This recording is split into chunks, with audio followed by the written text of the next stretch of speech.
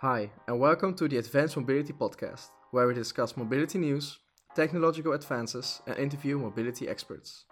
This podcast is a part of our engineering study project. We want to raise awareness, inform, and entertain you, whether you're traveling, at home, or at work. So get yourself a drink, sit back, relax, and enjoy.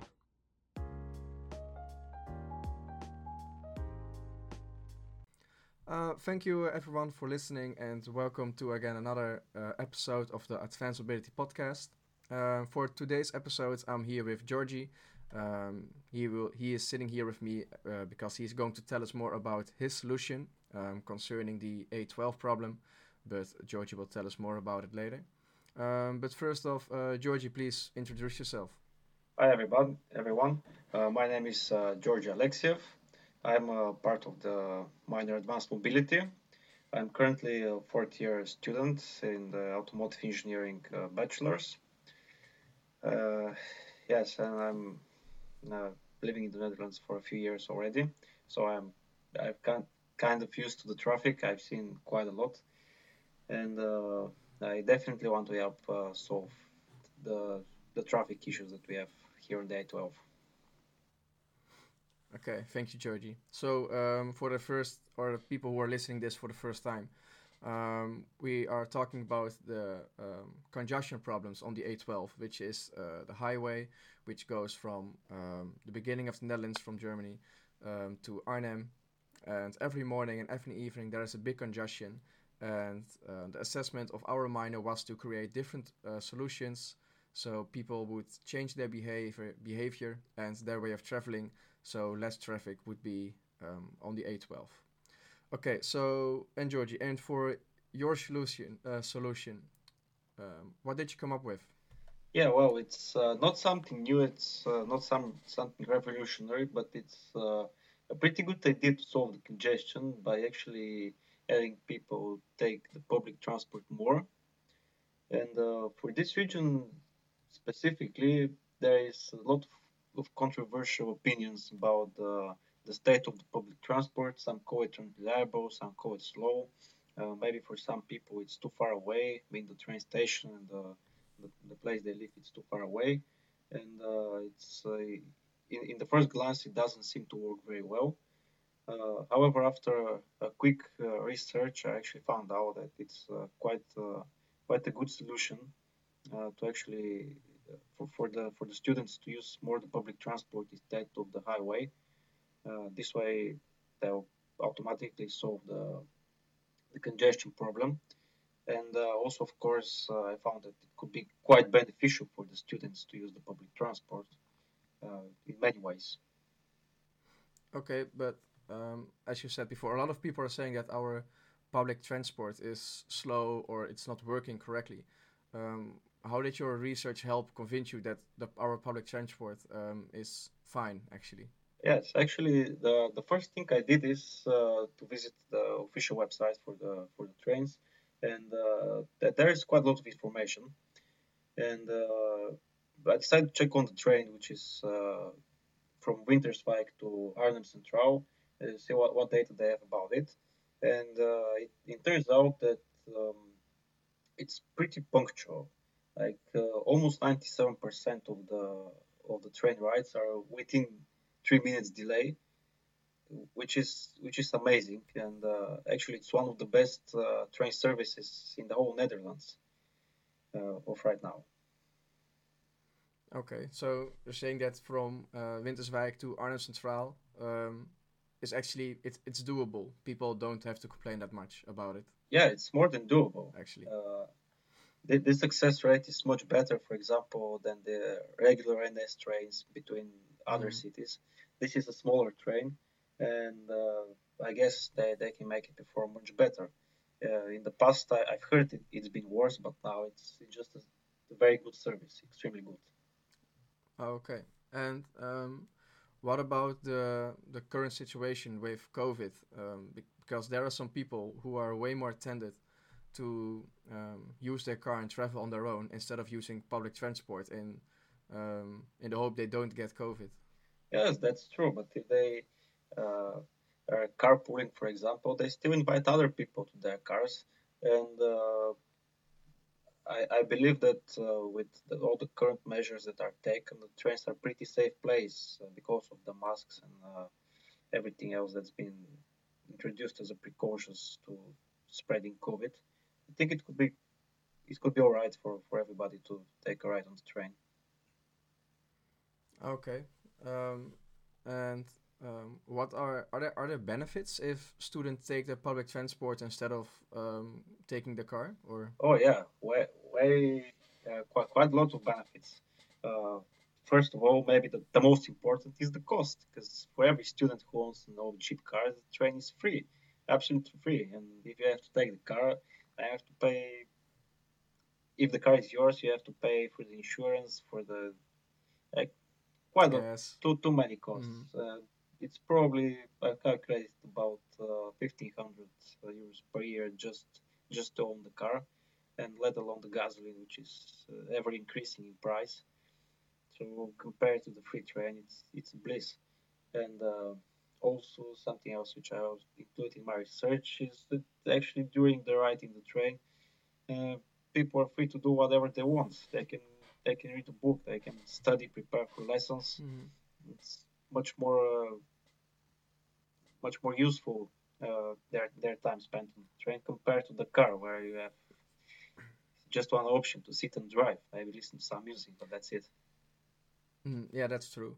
But when I go to Arnhem to the Ham, and when I take the train, most of the time the trains are full as hell.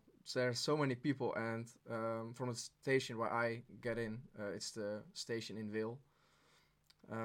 Most of the time you have to stand, and while you're standing, you can't really. Yeah, you can read a book or something, but you can't really work on your report on your laptop or something. Yes, that, And that that's true. In some cases, it's not possible.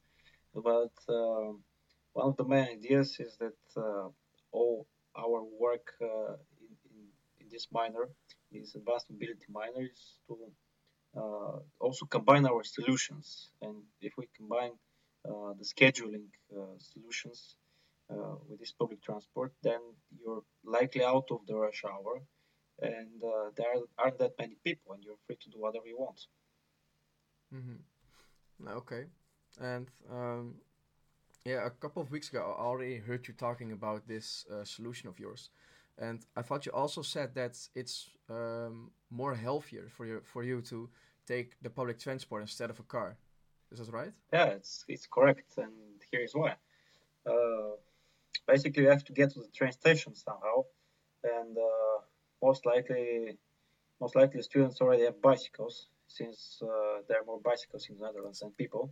Since we're in the Uh, Netherlands. Mm-hmm. yes, and I also did the research about how far the stations, uh, like from densely located places, like some towns and villages. I mean, how long do you have to be on the bicycle to get there? I actually found it's about 15 to 20 minutes at most that we have to cycle, and likely we have a station nearby. So by cycling, actually, there is plenty of research done. It definitely does impact your health in a positive way. It makes your mood a little bit better, and that's basically the health benefit. And if you start your day with Mm-hmm. an exercise, it's much better. You're like already positive. You're kind of fresh. Your mind is clear. Yeah. I recognize that because when I was in middle school, I had to take a 30-minute bike ride, and our lessons started at 8:30 or something. So I had to go around 8 in the morning, and I noticed that when I was driving my bike, I woke up. Let's sort of say yeah, it was a nice feeling that you're on the bike in the morning, fresh air instead of taking your car because I wasn't 18 yet. But yeah, I know what you're meaning. Okay. Um, and let's see what else can we talk about. um, oh, I see we're already on 9 minutes. Okay, Well, Georgie. So what? So sorry. yeah, I wanted to mention something else that as you spoke about the insufficient capacity of the trains, and that you can't find a sitting place. Mm-hmm. There is a project that's undergoing now. It's called Regio Express, and basically it's gonna add a little bit more track, a little bit more like train tracks across the Winterswijk to Arnhem Central routes, and there will be one extra train that's running. So you Okay. have even more space then. So in the future there will be another train. Yes, in about 4 years there should be another train running. Oh, okay, great. Okay, and to wrap things up, what is your message to the people listening that you want to convince them or to tell them on why they should not take the car on the A12 and should take the public transport or any other type of transportation? Yes, well, it might be pretty hard for somebody who has a car to consider taking public transport, but the key is to try it for a while and see how it works out. Uh, First of all, as an automotive engineer, I would never suggest that I use public transport right away. But out of my research, it's just proven to be much better, and the traveling times are almost comparable. I mean, you won't be there faster if you take a car. And yeah, it's personal experience.